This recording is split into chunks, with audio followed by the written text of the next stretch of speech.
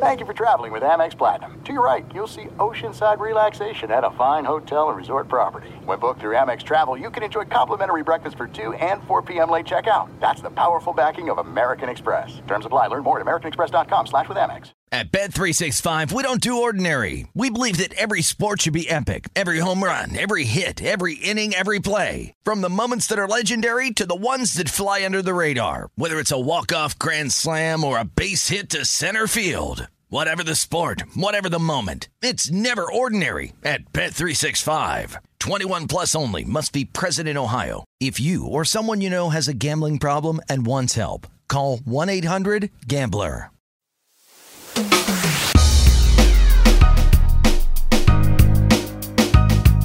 Hey, what up? Welcome in. I'm Doug Gottlieb. This is All Ball. And what I'm going to do is I want to talk a little about the Notre Dame job and what I think of the job. Obviously, having played the place a long time ago, and things have changed some, but some of the challenges to it. And we'll get to that with Mike Brey announcing his retirement. I think, that was a forced retirement. It hasn't been nearly as good of late. But that shouldn't take away from what an incredible job he and his staffs have done over the years. But the reason I want to do that more at the end is let's not bury the lead. We got part 2 of Shaka Smart. When we last left Shaka, he was down at Clemson. We had taken his journey from high school in Wisconsin to college in Ohio, then to starting the coaching in college at California in Pennsylvania, and then on to Division I basketball. What led him to go to work for Billy Donovan? And from Billy Donovan, what did he learn? And when we think of his time with Billy D, I think many people think, well, he was there with the back-to-back national championship years. Like, no, that's not the case. He was only at Florida for a year. How did he get the VCU job? What was it like to get the VCU job? There's so much good stuff in here, and the feedback from you guys at Gottlieb Show, Twitter and Instagram has been incredible. I truly appreciate it. Let's get back to it. Here's part 2 of my conversation with Marquette head coach Shaka Smart. How'd you get on Billy's staff? Rob Lanier, who's a coach at SMU, and a great guy. The most convincing person I've ever met, Rob Lanier. If you have a conversation, his wife, by the way, brilliant. Yes, Dio, yes, brilliant. So Rob called me right around, I think, the Final Four of 2008, and he said, we're going to have a job open. It's not open yet, but when it does open, I think I can get you in there for the job. Are you interested? And I had worked Billy's camp. So Florida was another camp that I had worked as a young kid. In fact, Doug, I worked their camp the summer after they lost in the national championship game to Michigan State. Okay. So this is Mike. 2000. Yeah. Yep. This is Udonis Haslem, Brent Wright. This is Teddy Dupay. I know this is the team that ended my career. I'm completely aware of the team. They had dudes. They had what was the kid Justin Hamilton. Justin Hamilton was a dude. I mean, he was a dude. So I made the personal decision in the scout to not guard Justin Hamilton. He was only a freshman, but by not guarding him, like I don't know if he instinctively or Billy told him to go to the offensive glass, and he had like 4 big offensive rebounds. And like I had never boxed a guard out in my life because everybody gets back, right? And it really changed the game in that he figured out how we were kind of guarding. But they had, I believe, 7. Brett Nelson was on that team, right? 7. Who is the? Remind me real quick. I know his name. Who is the lefty? He had left and gone to the NBA draft. Went to the Dallas Mavericks. Lefty, freak athlete. Oh yeah. Oh my God. Donnell Harvey.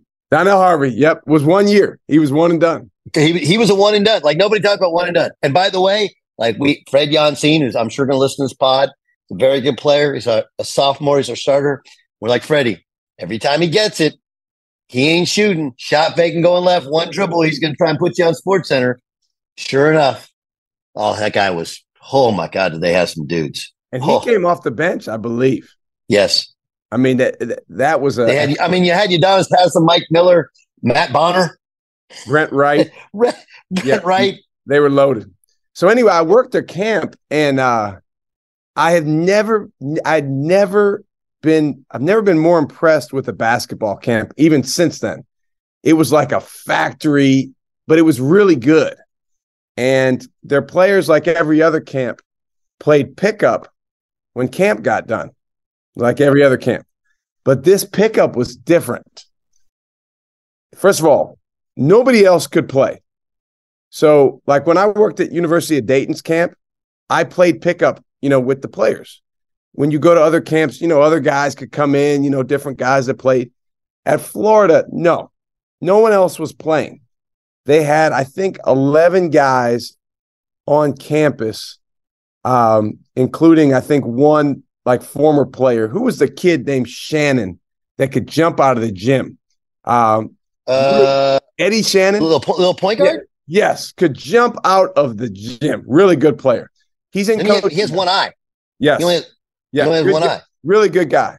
So anyway, these guys are playing pickup. Eddie Shannon. Eddie Shannon. And I'm watching, and I'm 23 years old. I'm an aspiring coach. And I'm watching these guys play pickup. And Doug, they're this close to fighting.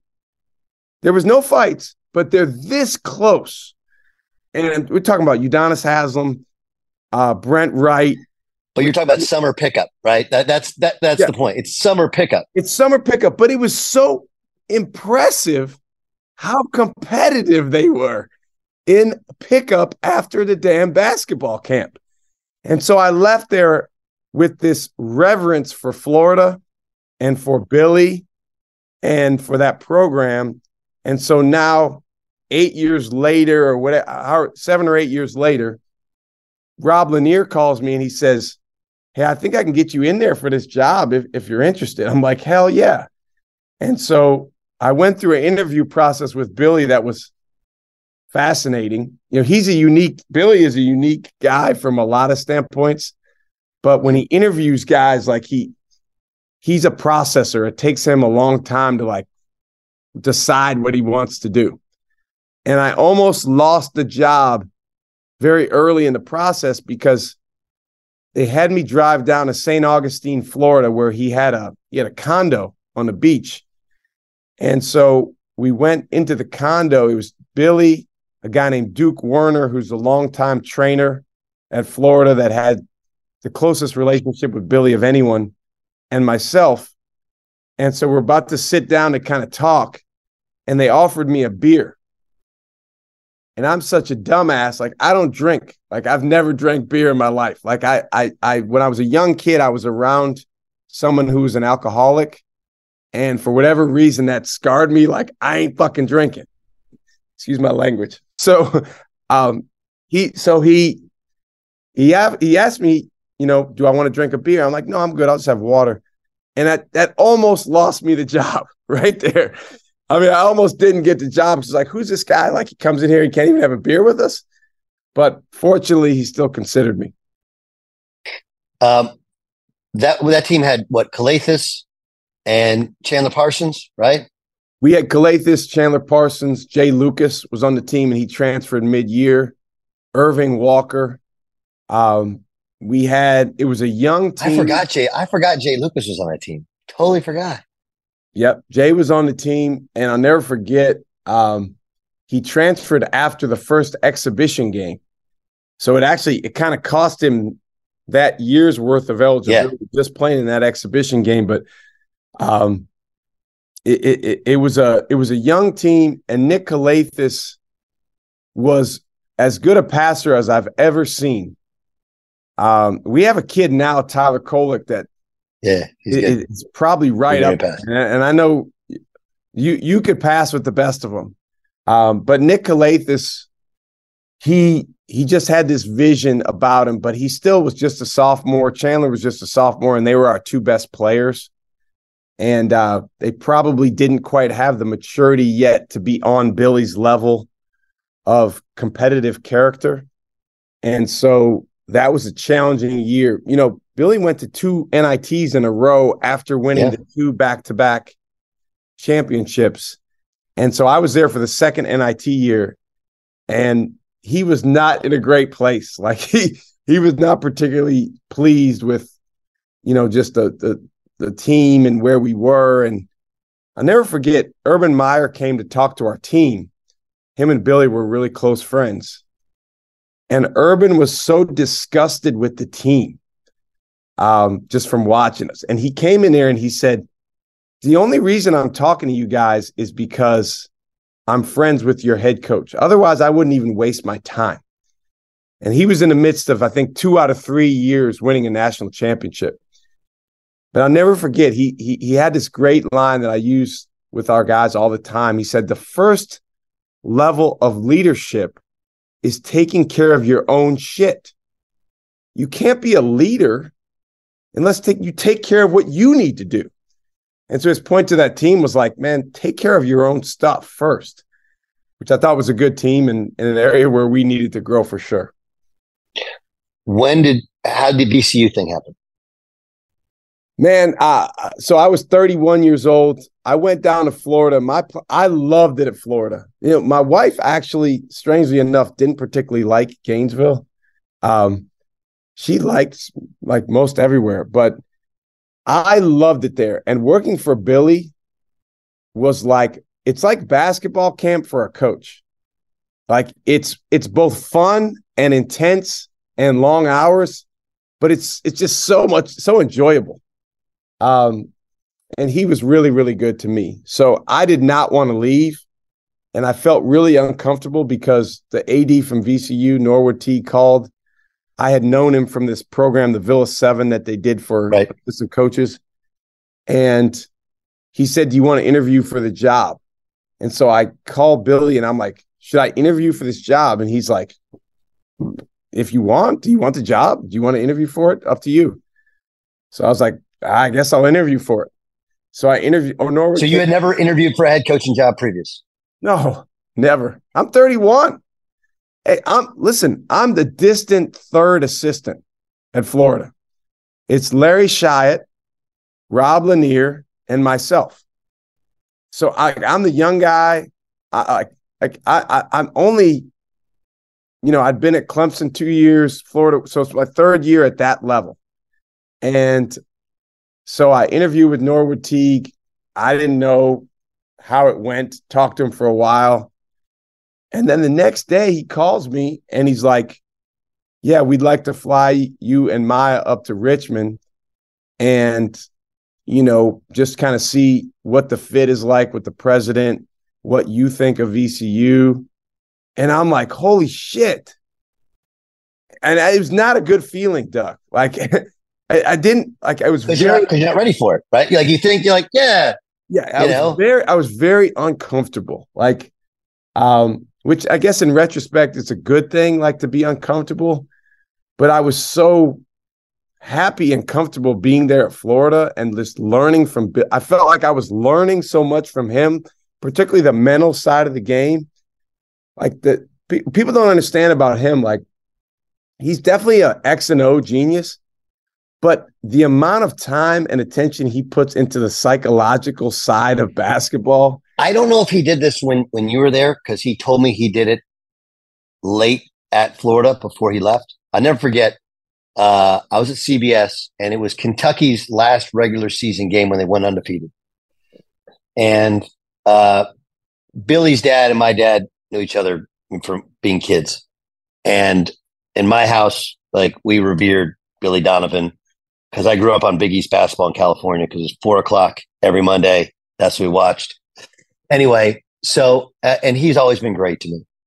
And he said that something that he did, and again, I don't know if he did it when you were there, but he started having players meet with a sports psychologist. And then they had group sessions as well in terms of psychology discussions. And it wasn't a sports psychologist though, Doug. It was a regular psychologist, right? It was a counselor. It was counseling. And it was ingenious. And when I talk to Billy all the time, he always mentions, I don't know why more college coaches don't have this position on this, or at least someone. There's always been a taboo. And there's always been a taboo to it, right? Like Coach Sutton sent me to a sports psychologist for the shooting stuff, and it helped some. But again, there was still kind of a taboo of like, oh, you need help. What do you, like it's a guy alpha world, and being vulnerable and talking about your issues has never been something like go out there and play, figure it out. So I think, and like he's a lot more evolved than so many people would ever give anyone credit. But yeah, like it's a gigantic part. I mean, I remember it to this day. I went back there to kind of just sit with him, and it ended up being like we talked for an hour, and we talked like 5 minutes about the kids and the players, and the rest was about psychology and about all the things you learn about people, yourself, and the kids and what they learn about each other. That was it. Yeah. Like, okay, I got to go broadcast the game. He's a genius. And he's so curious about it, which is awesome because he's already knows so much, but it's like, I want to know more. So anyway, I really didn't want to leave. Wait. So when they say you want to fly up, like, had you told Maya about the interview? Like yeah. I told, we talked every day, every night about this stuff. But so when Norwood T called me about coming up there, I called Billy again and I said, Coach, I said, I will not take this job if you don't want me to. Like, I've been here for 10 months. I didn't come down here to like leave after a year. Like I want to be loyal to you. And I'll never forget. You got to ask Billy about this next time you talk to him. What he said to me. He said, Shock. He said, if you want to take the job, take the job. If you leave, I'll get someone better than you. It was awesome. And so when we got on a plane, I thought it was still like 50-50 on whether I was going to get the job or be offered a job. And Doug, when you fly out of Gainesville, you can only fly to two places. You can fly to Charlotte or Atlanta. So we connected in Charlotte to go to Richmond, Virginia, where VCU is. And when I got off the plane, I turned my phone on and I got about 150 messages. Congratulations on the VCU job. You're like, I haven't been offered the job. Right? Yeah. I hadn't been offered the job, hadn't touched down, hadn't met anybody. But that was, I was the coach of VCU at that point. Fox Sports Radio has the best sports talk lineup in the nation. Catch all of our shows at foxsportsradio.com. And within the iHeartRadio app, search FSR to listen live. At Bet365, we don't do ordinary. We believe that every sport should be epic. Every home run, every hit, every inning, every play. From the moments that are legendary to the ones that fly under the radar. Whether it's a walk-off grand slam or a base hit to center field. Whatever the sport, whatever the moment, it's never ordinary at Bet365. 21 plus only. Must be present in Ohio. If you or someone you know has a gambling problem and wants help, call 1-800-GAMBLER. There are some things that are too good to keep a secret. Like how your Amex Platinum card helps you have the perfect trip. I'd like to check into the Centurion Lounge. Or how it seems like you always get those hard-to-snag tables. Ooh, yum. And how you get the most out of select can't-miss events.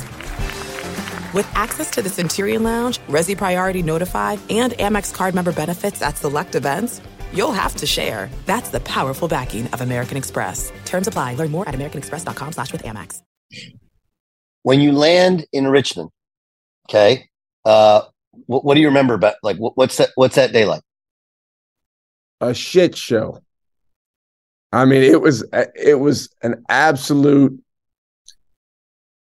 So my wife was with me, but as soon as we landed, they take my wife and they kind of take her on like a tour of Richmond, and she's doing all this fun stuff. They take me to meet the president. The president at the time is a guy by the name of Eugene Trani, Dr. Trani. He's about 5'5". He's the most intimidating 5'5" guy you can imagine. So he looks at me, and remember, I'm replacing Anthony Grant, who was highly, highly successful, great coach. And Jeff Cable before him. was Jeff Capel highly was successful. for him. Yeah. And these guys had kicked ass at VCU and were really, really well respected. And AG is just an impressive figure, 6'5", built like, so.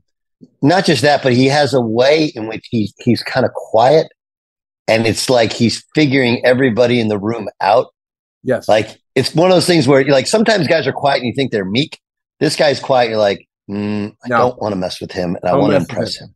Yes. So I'm replacing him. And so the president looks at me and he's like, you're awful young. He said, but Norwood says you're the guy for the job. So I trust Norwood. He said, I need you to understand this. He said, we have an 89% winning percentage in the Siegel Center. That was our home court. Yeah. He said, we don't lose at home. So I just need you to know that. I said, okay. So I kind of swallowed. And then he said, and in the past 3 years, Coach Grant has won, and it was X percentage of his road games. And because Anthony's winning percentage was ridiculous there. And so I said, okay. So, okay, home games, road games. And then he said, and we expect to be in the NCAA tournament as well. So this was, and again, this is all in the backdrop of being 31 years old and not really having an ultimate confidence that I was ready to be a head coach.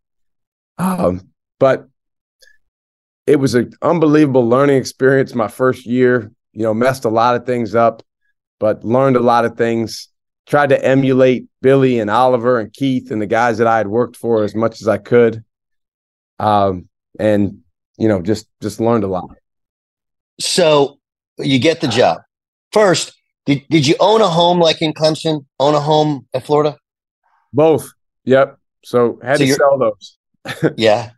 So, yeah. And now did you handle any of that, or did Maya handle all of that? My wife, Maya, she is a real estate star. She's unbelievable at finding homes, and she loves it. And so, yeah, she took care of all that. In fact, every time we've moved, I never really come back. So, like I told you, we got on a plane to go to Richmond. Gainesville. From Gainesville, yeah. From Gainesville. I never went back. Like literally, I was there. She shipped me some more clothes and stuff like that. So she's the best when it comes to that.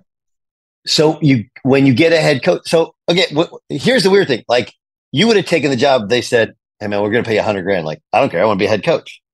What do you negotiate how much it is? No. They say, how much does it pay? And that's what you take? No negotiation. It was, here's what you're getting. Didn't have an agent. It's funny. All these assistant coaches now have agents.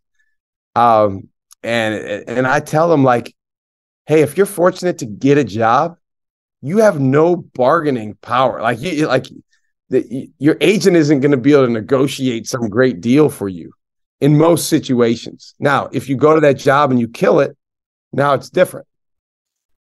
Did you give her any parameters on, hey, I'm a head coach now, so I got to have space to have people over? Or do you just find somewhere you're happy? Well, the parameters were we just didn't have much money at the time. Right. So we actually didn't buy a house until my second or third year at VCU. And it wasn't because we didn't want to buy a house. It was just, we were trying to, collect some money. But we lived in a condo on the 10th floor in downtown Richmond my first year. And it was great. I wouldn't trade that for the world. And we only have one child. We have a daughter. She was born in my third year at VCU. So after we went to the Final Four, she was born. And that obviously changes everything for a coach. So you get the job. How'd you put together your staff? Got really, really lucky. Guy named Mike Rhodes, who's the head coach at VCU now, was the head coach at Randolph-Macon. He had been like a ridiculously good Division III player, National Player of the Year, won a national championship. So I kind of knew about him. He was, I think, 4 years ahead of me. And Kevin Eastman called me and he said, would you be interested in Mike Rhoades? And I said, yeah, I've got a ton of respect for Mike Rhoades, but I don't know if he would take the job. And he said, you should call him. And so we ended up getting together, and he was the best assistant coach I've ever been around, particularly for a young head coach like I was at the time, because he had 10 years worth of experience. Will Wade was on our staff.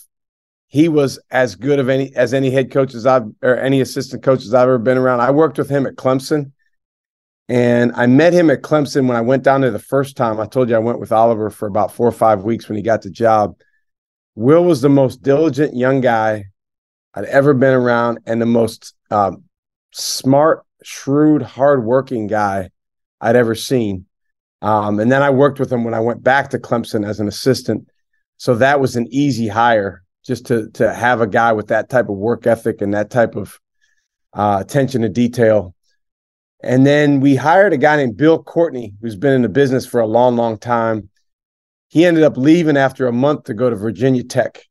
And so we were really lucky in that when he left, Mike Jones, who's a coach at UNC Greensboro, was the coach that we added, and he was just awesome. So how'd you find him?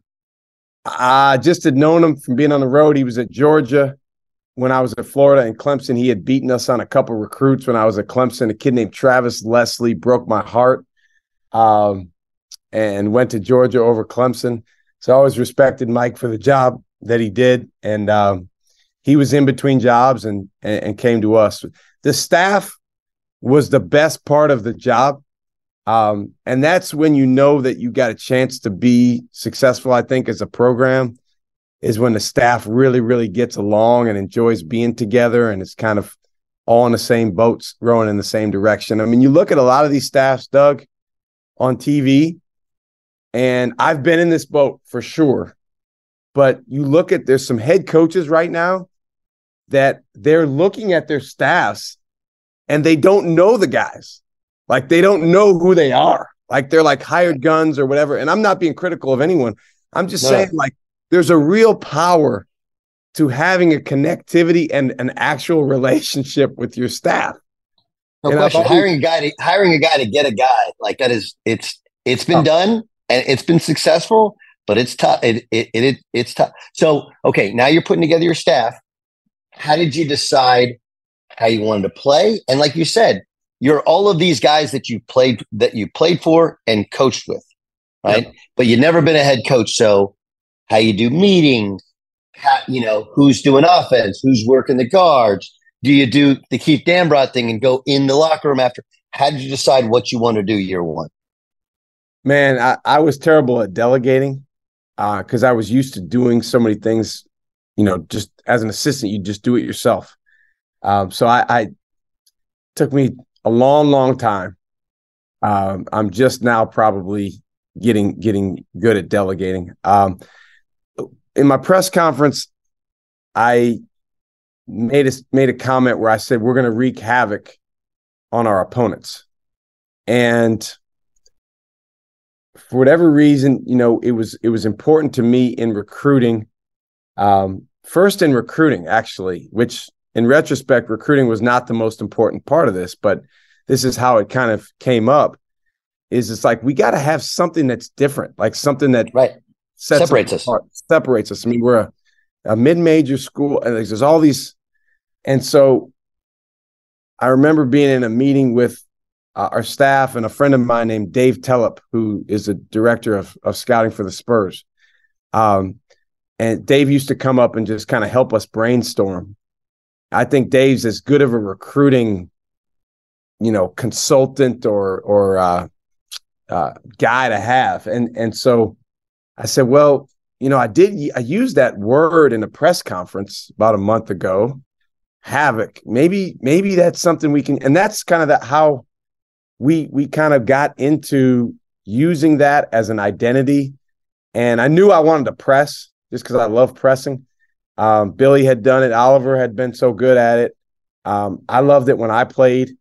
And so we tried to take a lot of the things that Anthony had done, because obviously Anthony was a Florida guy. So a lot of the stuff he was running was Billy's stuff. The challenging thing was the best player in school history was graduating, Eric Maynor, who was a really, really good player. But then we had a bunch of other really good players back, but they weren't Eric Maynor, and they wanted to be him, but they weren't. So I had to kind of figure out, along with our staff, how to make that work. But that's how we kind of settled on just, hey, we're going to go after it. We're going to be as aggressive as we can. And that word really helped us with clarity in terms of how we're going to play. Your first game is Bethune-Cookman. You've never been a head coach. You obviously did the exhibition games. What do you remember about it? Not much. I mean, I just remember winning the game. I remember, us not necessarily playing the best. I've always been really critical of myself after games. Yeah. So I remember that. And then I remember, that some really, really dear friends and our AD Norwood put together like a reception for me after the game to kind of celebrate my first game. So I remember that. But I'll tell you this, our second game. You lost to Western Michigan. Western Michigan. And I mean, if you coach long enough, you go through these type of games. I believe we were up 16 and then lost by double figures. So it was like a 30-point swing. 83-67 was the final score. Yeah. So, I mean, the wheels completely fell off of that in that game. And so at that time at VCU, we didn't charter all the games, but that was one game that we did charter to. So we flew back. We got back really, really late at night. And I'll never forget, Doug, the next morning. So it was my first. I told you when I was a young kid and throughout my coaching as an assistant, I've always struggled with losing. I've always had a really hard time. And even to the point where some of the head coaches that I worked for when I was assistant, and this, I look back and I'm so mad at myself about this. It's so self-centered looking back on it.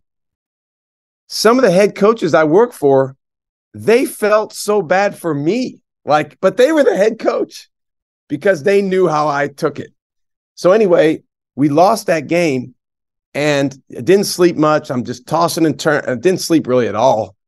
And so the next day, we're getting ready to play Oklahoma in 3 days. The alarm goes off at 6 a.m. I got to get up. And I was like paralyzed. I couldn't get out of bed. I was paralyzed, man. And so we're in this condo that we were staying in. My wife was already awake. She walks back into the bedroom at about 6:30. I'm still there. My eyes are open. I couldn't get out of bed. I was paralyzed with just anxiety and fear and self-doubt and just a lot of negative stuff. Yeah. And Maya says to me, get the hell up. What's wrong with you? Get up. You lost a game. Did you think you were going to win every game? And it was great advice. So I got up and man, I remember that next practice. You talk about coaching confidence. I did not have much confidence walking into the locker room to talk to that team. Because again, after losses, I always put it on myself.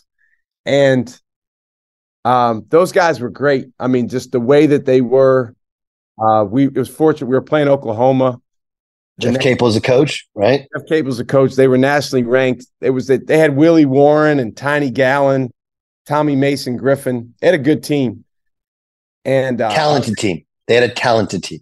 True, a talented team. And they came in and our guys were awesome. We won pretty handily. And that was my first lesson as a head coach in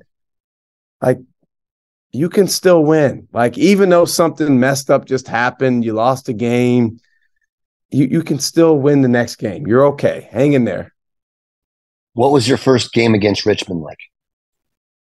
We won. I know. It was that's a heck of a rivalry. And, being a part of rivalry games is so much fun. But again, as a coach, it's really easy to fall into an avoidance goal of like not wanting to lose because you just don't want to let people down. That's the biggest thing in a rivalry, because it means so much to people. You don't want to let them down. So it was an odd game in that we had two players that weren't necessarily our best players, that just had out-of-body experiences and were just, they played terrific. And again, it's one of the millions of times where I've been humbled as a coach, and I've been reminded that it ain't about me, and I'm not the one affecting the win. Those guys just played out of their mind, and we won. How so? I mean, just because that wasn't even the plan, like you and they just did it on their own? No, I mean, I didn't know that those guys were going to go in the game. We had this guy. We had a guy named Terrence Santil, who was like a backup big, and he comes in the game. And you know how sometimes when a guy comes in the game and you can just see, man, he's got some pop tonight. He's got some real energy. Yeah. So he just had it. I mean, he looked like he was in fast forward. So he played his ass off. And then we had a senior named TJ Gwynn, who was kind of a surly older guy. I think he might have played for three coaches. He might have played for Capel too, or been recruited by Capel, played for AG, and didn't really, wasn't so bought into everything we were doing all the time. I don't know if he really bought me as a young coach, but man, that night he was phenomenal. Had a great game. So it's humbling, because you don't plan those sorts of things out. And when they happen, you're able to go win the game. And when they don't happen, or when they happen for the other team, it's going to be tough. That team ends up going to the CAA championship game, where you play Old Dominion. You'd split with ODU that year. Beat them at home, just like your president said, got to win your home games, win your home games. Lose to them last game of the year, you lose to them on the road. You win two in the conference tournament in Richmond at the Coliseum. You play them. Take me to that game. Man, it's one of a handful of games that I would love to have back. We were up 12 with, 10 minutes left to go, and they just went on. Forgive me. I forgot to look. When you at Clemson, did you guys go to the NCAA tournament? Yes. Yep. My last year. Yep. Okay. So you've been there once, right? I don't think you did. You go with Akron?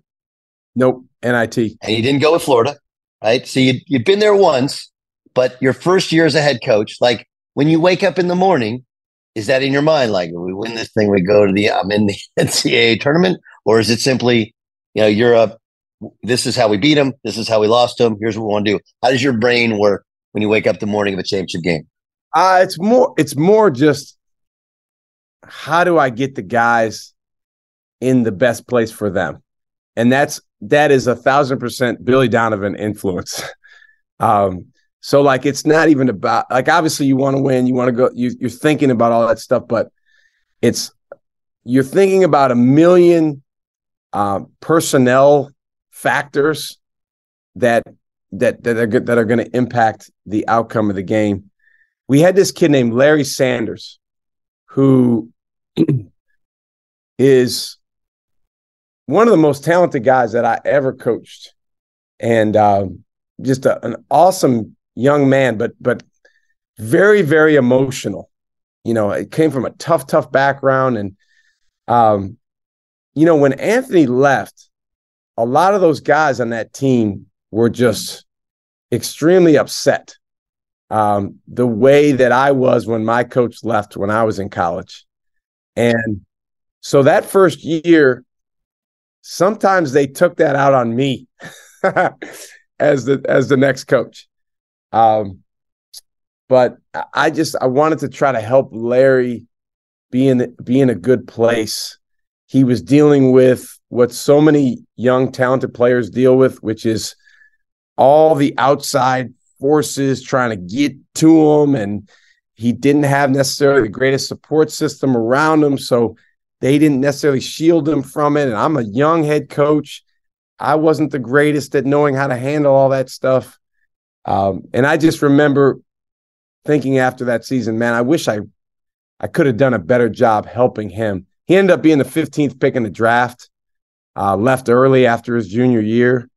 And then, interestingly enough, he leaves early, and then the guys that we have coming back go to the Final Four, which is so okay. So go to that game. So you're up how many in the first half? We're up 12 with about 10, 12 minutes to go. What happened? Man, ODU was a really physical team. Blaine Taylor was a phenomenal coach. I mean, really, really good. I'll tell you, he's still, and I call him about this. I've asked him about this a couple times recently.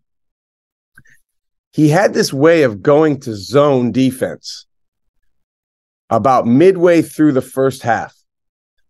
And if it didn't work very well, he would get out of it.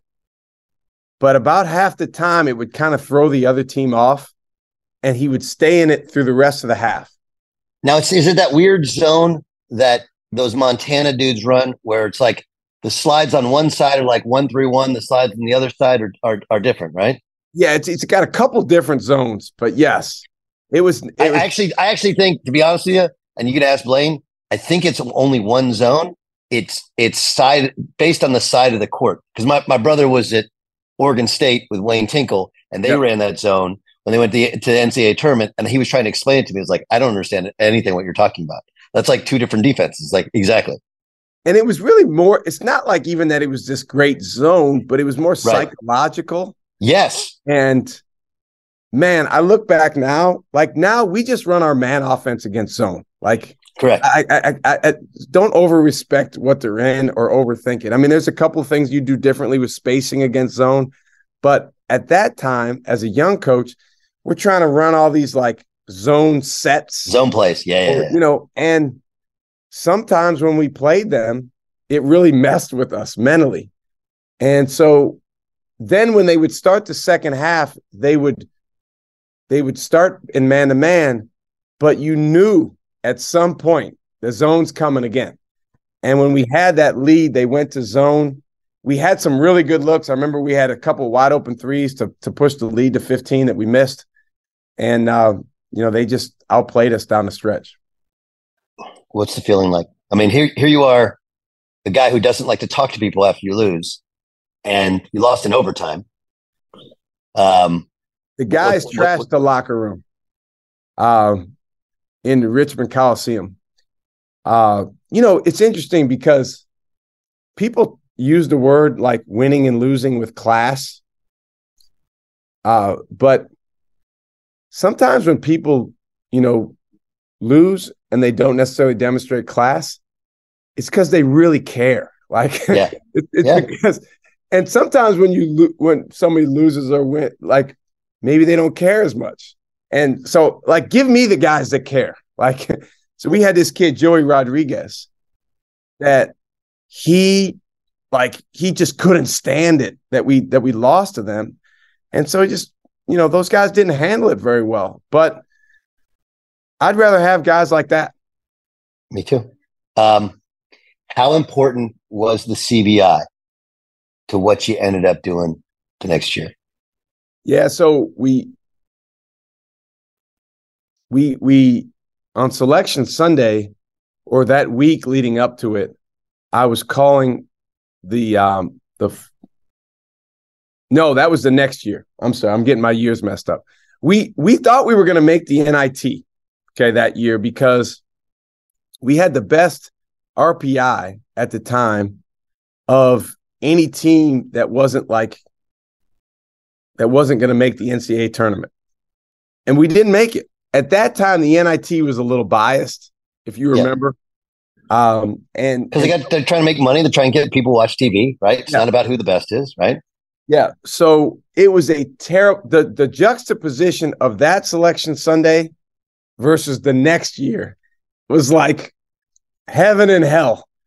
And so the AD is like, our AD Norwood's like, do you want to play in this CBI? And you have to pay to play in the CBI, right? You got to pay. You got to pay money for home games. And I'm like, I don't know. Yeah. I mean, and our players did not want to play. They called it the can't believe it. CBI, can't believe it. And so we used to call the NIT the not invited term, we call it the Nebraska Invitational. Yeah. Because Nebraska always went to the NIT. So we played GW in the first game, I believe it was. And it was like a straight pickup game. I mean, it was, talk about captive audience. Neither coach had a captive audience that day. But what happens when you get in those tournaments, and this happened competitive because they want to win the tournament. We were in the NIT 1 year at Texas, and we ended up winning it. Once you've played the first game, if you win, the guys are like, well, we might as well win. We're in it. Yeah. We might as well try to win. Yeah. And so it was cool. We actually, what was cool about the CBI is the championship is the best 2 out of 3. Mm-hmm. And we got to play against Rick Majerus and St. Louis, who obviously the Marquette connection now, but Rick Majerus is, one of the best basketball minds of all time. And we beat them at home. And so now we're going to St. Louis and we're going to play 1 or 2 games there, depending on if we win the first one. And our guys played their asses off in the first game at St. Louis, and we win to win the championship. And then I find out later, the reason that they said they played their asses off is because they did not want to stay in St. Louis for 3 days. They wanted to get back to Richmond. Again, one of the million and one humbling moments in coaching. All right, there's part 2. We will be dropping parts 3 and 4 next week. Also, I don't want to jinx this, but Tyler Hansbrough told me he'd do one next week. So Psycho T, who's been in the news recently, where John Wall said that Psycho T blew him off, and that's why he went to Kentucky. I don't buy that story, but I'll let Tyler tell his version of the story when he joins. So this is the podcast we want. I've been sending this and Joe Golden to so many people, and I know many of you loved it. I wanted to drop this one on a Friday, so many of you going to a game on a Friday night or traveling back from, or going on, if you're recruiting, if you're a college coach over the weekend, this is your source. Really quickly on the Notre Dame job, obviously Mike Brady did a very good job. I think it was helped after John McLeod got fired and Matt Doherty came in. They let Matt Doherty take a transfer. That transfer was Ryan Humphrey. Hump now, by the way, has gone from Notre Dame as an assistant to being on staff at the University of Oklahoma. And that's interesting. That's interesting because, if you look at the guys who could take over at Notre Dame, the guys that fit, right? I think one of the guys that fits what they need, how well he's done, how he purports himself, style of basketball, etc. And I think fits probably better than where he is currently is Porter Moser. And Porter obviously took Loyola Chicago to the Final Four. And they've been good at Oklahoma. It's just, his style of basketball, where I think, truth be told, he'd like to play a little bit more physical, a little bit more pack-liney defensively than how they play at Oklahoma. And they're going to the SEC, which is a crazy athletic league, but it is not nearly as, I don't want to say methodical, and but I don't know if the basketball IQ element to it, the physicality element to it, that he teaches and preaches and buys into is as a much lighter, like it's personality. He's not Majerus in any way, right? But basketball style, there's a lot of Majerus to it. I think that one might fit a bit better. And then you got to take in the idea of Fred McCaffrey. Fred McCaffrey obviously has been kind of an institution at Iowa. Before that, crazy successful at Siena. Before that, successful at UNC Greensboro. And before that, a long time assistant at Notre Dame. So he's been a successful head coach. His wife, Margaret, was a great player at Notre Dame. They have incredible connections there. And it's not like the Iowa thing is burned out, but, we'll see what happens with Patrick coming back, but obviously Patrick could come with him. Connor is in his last year playing. I don't know. I haven't talked to them, but I do think that one would be one where you look at how you have to recruit at Notre Dame to be successful. California, he signed me out of California. He's got great connections. You got a national recruit, but you also got to recruit in Philly, where he grew up and played. Got to recruit in New York, where he's been really successful. You got to recruit in Chicago, in the Catholic school leagues, in DC as well. And that's kind of his jam. So I think his style of play fits with how they want to play. But more than anything, like, Notre Dame is a kind of unique place. Academically, you got to be able to not only get in, but stay in. A lot of things to it. I think Fred McCaffrey would be a good guy. Marty Inglesby, who, of course, he recruited to bring to Notre Dame, will be another guy. Chris Quinn, I don't think they did the NBA thing, but you never know with Jack Swarbrick. Those are all guys with Notre Dame ties. And I think that, a guy who I'm a fan of, and he's the head coach of my university, Mike Boynton, because of his ability he's obviously shown he can recruit in Texas, but, he's a New Yorker, and Notre Dame's still something in New York. And I think that Mike might bring a certain appeal because he is, and you don't want to lose him, but he has an incredible way with people. He's just one of those guys you walk away going like, damn, that's a good dude. It's a really good dude. So that's kind of my general list. I know Pat Kelsey's killing it at College of Charleston, and his success and how people feel about him at Xavier is important because Cincinnati's a very big Notre Dame area, tons of Notre Dame people there. So I think we're all kind of circling around about the same guys. Wouldn't be crazy to think Dusty May would be in the mix because, the White family has employed him as both an assistant coach and now his athletic director at Florida Atlantic. And remember that their ties to Notre Dame as well. So that's kind of my working list, what I'm thinking in my head. I'm probably missing a guy or two. And despite, how it ended at Notre Dame, I think the world is the place. I do think they're in the wrong league because as great a school as Notre Dame is, small, private, high academic institution, it actually mirrors, a lot of the schools they play against. And it's like Virginia's kind of got it rolling. Granted, I know that's not small and private, but high academics. So Virginia it's closer to kids in DC, closer to kids on the Eastern Seaboard, and a lot of the same, they're recruiting the same student athlete. And you look, Stanford may make a change, Northwestern may make a change. Private, high academic schools are struggling right now in the New World Order. More than anything, though, I want to make sure I congratulate Shaka Smart on how they've been playing, and thank him for doing this pod. He's been so awesome. And again, he's promised 3 and 4. We're going to deliver 3 and 4 sometime next week. Hope you have a great weekend. Enjoy the hoops. I'm Doug Gottlieb. This is All Ball.